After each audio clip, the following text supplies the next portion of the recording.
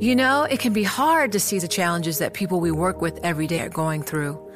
Invisible struggles like stress and burnout, caregiving for a loved one, or being misunderstood. But insight, awareness, and empathy will help us better see the issues they're dealing with. And that can make us and our companies healthier too. I'm Holly Robinson Peete. Join us on The Visibility Gap, a new podcast presented by Cigna Healthcare. Download it wherever you get your podcasts. You know success when you see it. Or you think you do. The people in the spotlight. But what about those small business masterminds who succeed at making their money work harder? They do that by having a business bank account with QuickBooks Money, which now earns 5% annual percentage yield. Making your money work as hard as you do? That's how you business differently. Learn more about QuickBooks Money at quickbooks.com/5APY. Banking services provided by Green Dot Bank. Member FDIC. Only funds and envelopes earn APY. APY can change at any time. The countdown has begun. This May, 1,000 global leaders will gather in Doha for the Qatar Economic Forum powered by Bloomberg, held in conjunction with our official partners, the Qatar Ministry of Commerce and Industry and Media City Qatar, and premier sponsor QNB. Join heads of state, influential ministers, and leading CEOs to make new connections and gain unique insights. Learn more at QatarEconomicForum.com. This is Bloomberg Law with June Grosso from Bloomberg Radio. In the movie Mr. and Mrs. Smith, Brad Pitt and Angelina Jolie are married assassins working for competing agencies who repeatedly try to kill each other off. Sweetheart. You have an unusual problem, Jane. You obviously want me dead. And I'm less and less concerned for your well-being. So what do we do? Come on, sweetheart. Come to Daddy. Who's your daddy now? Still alive, baby? In real life, Pitt and Jolie are involved in another kind of fight, a drawn-out custody battle over their 5 minor children. And Jolie has won the latest round, winning a court decision that means the custody fight, which was nearing an end, could just be getting started. Joining me is celebrity divorce attorney Christopher Melcher of Walzer Melcher. To put this into context, this is a custody fight that's been going on for something like 5 years. One of the kids is 19 and not subject to custody arrangement. So this has been going on for a long time. It is. The divorce started in 2016, and they've been fighting over custody from the beginning with allegations by Angelina that there was, some kind of violent or abusive problem on an airplane, and that led to investigations and I think some monitored visitation that Brad had submitted to, and it's just been going on and on for 5 years, which is just damaging to kids. I've heard about divorce where there is a custody battle and then years later, there's a renewed custody battle to change the visitation schedule or whatever. Has this been just going on continually? This is the first time there's been a decision in the case? So the case has had different facets to it. There was the terminating their marital status to restore them as single people. There was dealing with some property issues. And then custody has been coming in and out of the case over the years. There was a request by Brad last year for equal custody time. And that's when Angelina really started to oppose this and was also being criticized by the judge going back to 2018, I believe, of her refusal to share more custody time with Brad. Understandably, Angelina is claiming that it wouldn't be safe for the kids to be with Brad so much time. That's her view of the world. The judge didn't agree with that and wanted Brad to have more custody time. And it was after the judge was making those moves that Angelina sought to disqualify the judge. I understand in cases where a parent claims the other is abusive that sometimes they need to go in and fight for custody, and it can go on for a long time. But a parent needs to see that the cost of the litigation, the harm that's done by an ongoing custody dispute, in it of itself has an effect on kids. So a California appeals court agreed with Jolie that the private judge deciding who gets custody of the children should be disqualified because he failed to sufficiently disclose business relationships with Pitt's attorneys. First of all, what exactly is a private judge? In California, under our Constitution, our state constitution, the parties to a case may agree to the appointment of a temporary judge.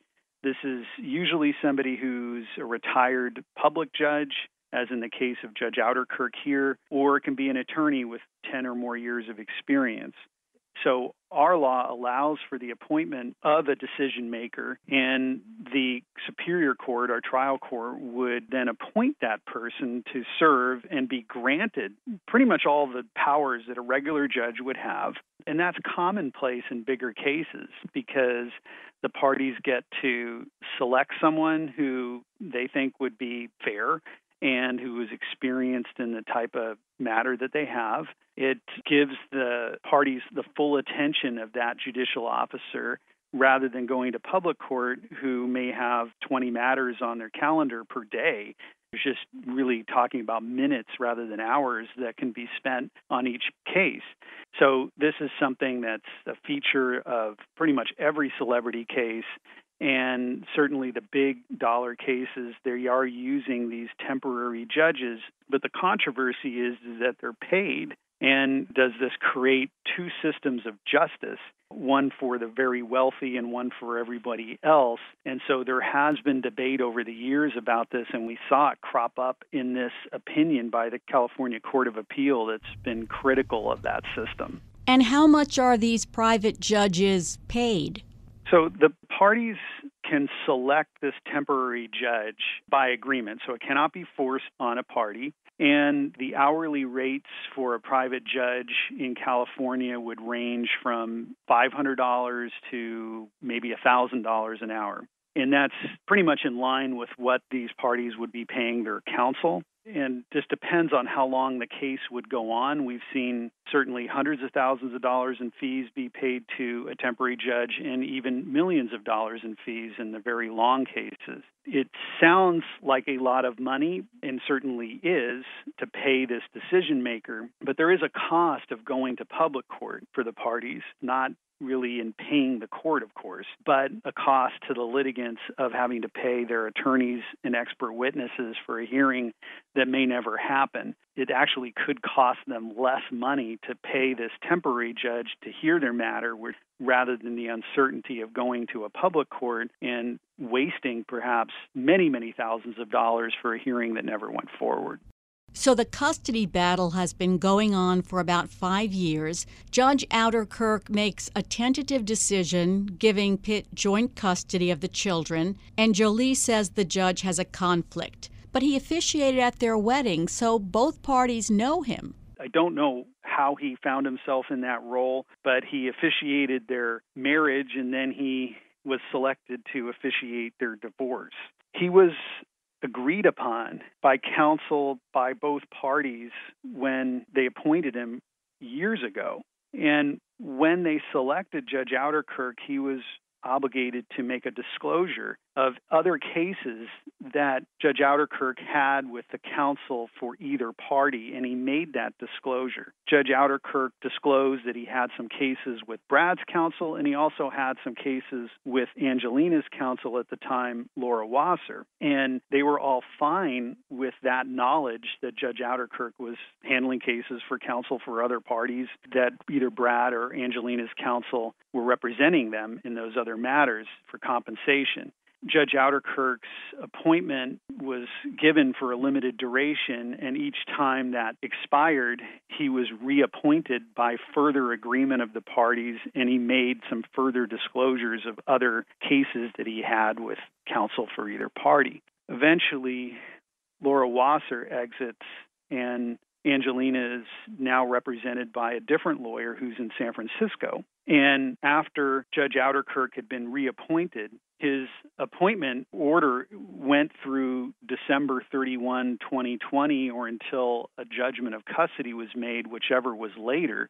So he had been appointed, he made his disclosures at the time, and after Brad had filed for joint custody, Angelina's new lawyer innocently, apparently, asked for an updated disclosure out of the blue, even though the appointment order was not coming up for renewal. And Judge Ouderkirk responded with 2 or 3 additional matters that he had with Brad's counsel, and that's when Angelina cried foul. It smacked of strategy and tactics, and this was noted by Brad's counsel and even by one of the justices at the Court of Appeal argument. There was a comment that why was it okay for Angelina to accept Judge Ouderkirk knowing that he had 12 prior paid assignments by Brad's counsel, but it was not okay when she learned it might be 14 or 15. And I thought that remark was cynical, critical of Angelina's position that would have been telegraphing that she was raising really a technical argument, not an ethical breach. But the appeals court found that he had committed an ethical breach that might cause an objective person aware of all the facts reasonably to entertain a doubt as to the judge's ability to be impartial. Why did they come to that decision, considering all that you've told us? That's what makes cases unpredictable, that the court could have found that the failure to disclose these 2 or 3 additional matters were technical, weren't enough to cause a reasonable person to entertain doubt as to Judge Ouderkirk's impartiality. And that was what I was foolishly predicting would happen, because why would a reasonable person entertain doubt as to Judge Ouderkirk's impartiality, knowing that there were 12 disclosed matters that Angelina and her legal team was accepting of, and then adding these 2 or 3 other matters that were really of the same type would all of a sudden cast doubt as to whether Judge Ouderkirk could be impartial. It makes no sense to me, but I'm not the decision maker. And the Court of Appeal said that every matter essentially could count and that these matters count and that this was an ethical breach. I think what's happening behind the scenes is more of a criticism of the private judging system than anything that Judge Ouderkirk himself did. Because if we just look at it on the facts of this case, I would think it's more of a technical than an ethical breach. And we do have the criticism in the opinion of the private judging system. And this may have been a message to private judges that if you're going to undertake this work and be paid for it, which the Court of Appeal seemed uneasy with that concept, that they better follow the rules to the T. And they're the Court of Appeal. They get to make the rules, and that's what they said. And tell us about the concurring opinion. Justice Siegel wrote a concurring opinion to express his reservations about the private judging system. And he wrote separately because that wasn't an issue that was even raised by Angelina in her briefing. Angelina was attacking Judge Ouderkirk's failure to disclose. She said that Judge Ouderkirk was biased against her because he had wanted Brad to have equal custody time despite this prior alleged incident and wouldn't let the children testify at a hearing. But she never attacked the private judging system because she had agreed to that system. Justice Siegel, on his own, brought up this question of, can we pay a private judge? So what happens now? Do they pick another private judge and go through all the proceedings again? So Judge Ouderkirk has been disqualified, and the decision that Judge Ouderkirk had made about joint custody for Brad never became final and is certainly void. Angelina, in her briefing, was careful to say that she was okay with what Judge Ouderkirk was doing before he failed to disclose these 2 or 3 additional matters, and was really offended just by the actions that he took after he failed to disclose those matters, and was making that argument, I believe, because she wanted to preserve the other rulings that Judge Ouderkirk had made, including divorcing them. And if Judge Ouderkirk's rulings were invalidated from the get-go, well, they would still be married to each other, and all the property division orders, everything else in the case would also be invalidated. So I don't think she wanted that. There will be a new judge appointed. That judge will be a public judge unless Angelina and Brad agree to another privately compensated judge. and that will have to go back LA Superior Court for assignment, and delay would benefit Angelina because the status quo is the parenting plan that exists right now, which presumably is in her favor in terms of the amount of time that she's allocated, and so the longer it goes on, the longer she has that time. Thanks, Chris. That's Christopher Melcher of Walzer Melcher. Join Bloomberg in San Francisco or virtually on May 7th for The Future Investor, Data-Powered Transformations. This 2024 event series will examine how data is not only playing a pivotal role in investment decisions, but serves as a driving force behind the construction of innovative, investable enterprises. This series is proudly sponsored by Invesco QQQ. Register at BloombergLive.com/futureinvestor/radio. Progressive groups seeking to remake the Supreme Court had hoped to spend this summer helping win confirmation of what was expected to be the first black woman nominated as a justice. Instead, Justice Stephen Breyer opted not to retire, and advocates who are focused on the court's conservative bent have watched their issue mostly recede from view. Joining me is Madison Alder, Bloomberg Law reporter. What were the progressives focused on before the end of the Supreme Court term? So this past term, the issue of Breyer's retirement has really been front and center for progressive organizations like Demand Justice, which is a progressive judicial advocacy group, really put this in the front of people's minds. They, had a billboard bus that was circling the Supreme Court calling for Breyer to retire, and that would make room for Biden to appoint the first Black woman justice, which he said he would do on the campaign trail. But when the term came to a close, and Breyer in an interview with CNN said he's happy where he is on the court and he hasn't made any decision on retirement, that kind of closed the door on this pretty persuasive rallying cry for progressives, or pretty strong rallying cry for progressives, that Biden had an opportunity here to appoint the first Black woman justice. And now that leaves open the possibility of other areas for progressives to try to get the attention of their constituencies and try to keep the focus on the courts. We should point out that even if Breyer had retired, it would have just been substituting one liberal justice for another. It wouldn't have made any change in the conservative majority on the court.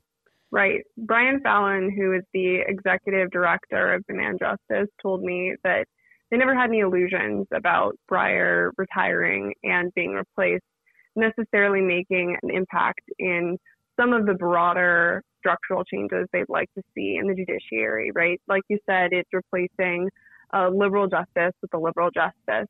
They're also interested in seeing the Supreme Court expanded and some of these changes coming about. So this was something that might have helped at the margins, but in their eye, it wasn't the end of the line. Now, what's interesting is Demand Justice is working with some student groups now?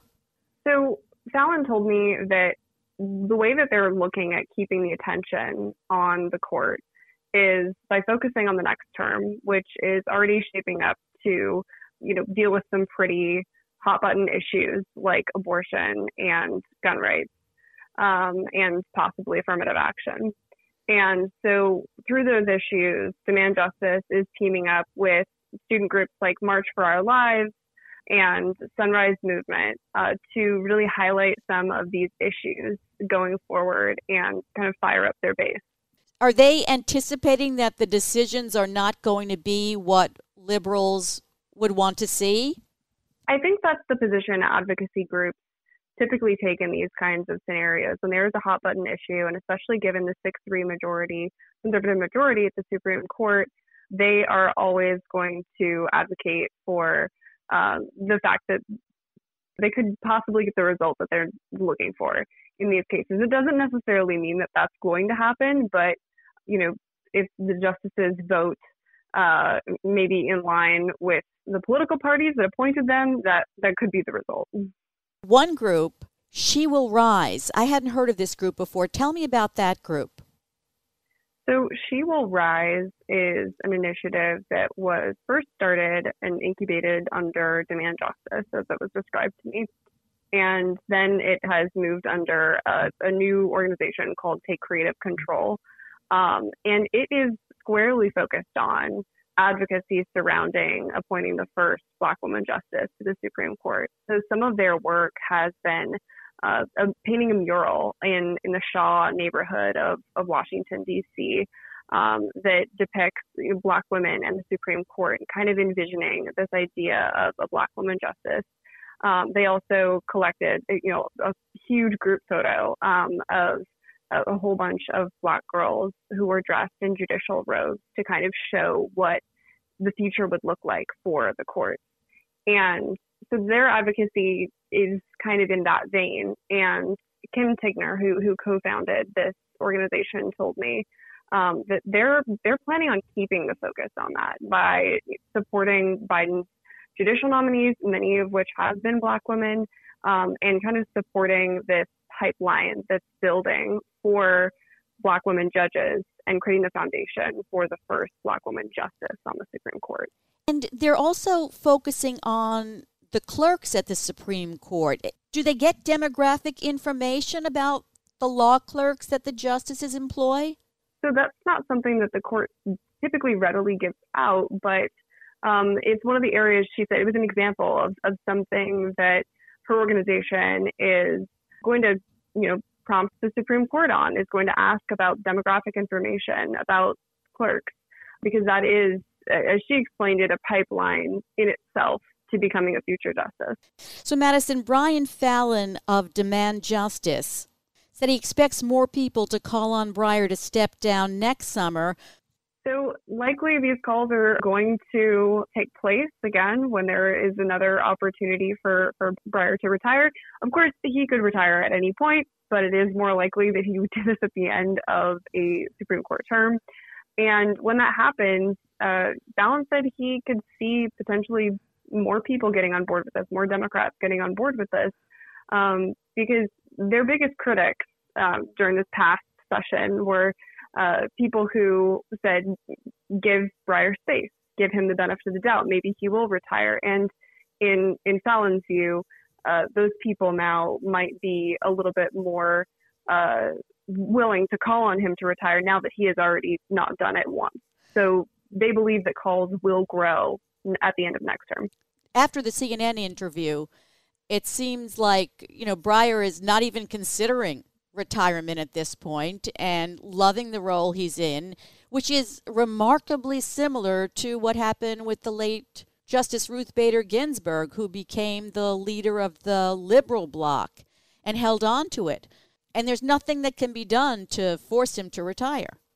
Right. This is ultimately Breyer's decision. And as he said in that interview, he's happy where he is. But since then, on CNN again, Senator Amy Klobuchar, she kind of said Breyer should potentially think about retiring as soon as possible. So it's already something that we're seeing Democrats continue to talk about, even if the calls don't feel like this is something that could immediately take place now. Yeah, because are liberals disappointed in the commission that's been set up by the White House to examine issues surrounding the court? Well, there certainly have been some criticisms of this commission. Early on, there were criticisms that they were potentially going to talk about issues and not really come to any solutions. The commission is set up to not give recommendations specifically. It's going to do an exploration of a lot of the reforms that could happen at the Supreme Court, but not necessarily be prescriptive to the president. So that was something that I think some of these groups have taken issue with. But more recently, we've seen, now that we've had witnesses come before the commission and they've done more public-facing meetings, there have been criticisms that it isn't very reflective of the people that the Supreme Court decisions impact most, and looks a lot like an academic conference. A lot of the people attended the same law schools. There was actually a few moments in some of the recent hearings where someone was speaking to their former professor or their former student, It happened a couple of times at the most recent hearing. And advocates say that, this is an issue because this is an urgent issue, the issue of the Supreme Court and not being representative of the American public. And if they want to create a solution, they should include people who are most impacted by this decision. It seems that packing the court is the only way they're really going to change the conservative majority on the court, at least to me. But it's such an uphill battle. Do the progressive groups you've talked to really have any hope that that could be accomplished, that they could pack the court? So I spoke a little bit to Brian Fallon about this. Again, he's the executive director at Demand Justice. And he told me that they know that this isn't something immediate, right? The 60 vote threshold for legislation is still in place in the Senate, and it doesn't look like that's going anywhere for the time being. So Democrats can't just approve an expansion of the Supreme Court on their own. They would likely need Republican support, and that is not going to happen. So they know that this is something that they aren't going to achieve in the short term. But he sees it as a long-term goal, maybe similar to the way that the calls to get rid of the legislative filibuster have been increasing over the years. Maybe support among Democrats for court reform and especially for Supreme Court expansion would grow over time. You always hear about Demand Justice, but there's another advocacy group, Alliance for Justice, that's been around a lot longer, and the founder is going to leave after 42 years? So Nan Aaron, who is the founder of the Alliance for Justice, is stepping down. She announced this in January. It's going to be effective in September. And she's going to be replaced with Rakeem Brooks, who is an ACLU strategist. And he's going to be taking over that role and over the organization, which is a really key organization for progressives when it comes to judiciary issues, including judicial nominations. And Nan Aaron has definitely been a prominent figure in the judicial nomination space for liberals. So you have Demand Justice, Alliance for Justice. What other liberal or progressive judicial advocacy groups are there out there? On the court reform side, there is Take Back the Court. That is an organization that is also pushing for Supreme Court reform and specifically pushing for, basically anything that would expand or create term limits, that sort of thing. And then you also have People's Parity Project, which is mostly a student-led and young lawyer-led group. They're fairly new. They have been pretty vocal in the last few months on the Breyer front and also on judicial nominations, pushing for more diversity in those nominations. So I think those are kind of the four that come to mind for me, at least: Demand Justice, Alliance for Justice, Take Back the Court, and People's Parity Project. Thanks for being on the show, Madison. That's Madison Alder, Bloomberg Law reporter. Coming up next on the Bloomberg Law Show, the Justice Department is refusing to defend Republican Representative Mo Brooks in a lawsuit over the Capitol riot. I'm June Grosso, and you're listening to Bloomberg.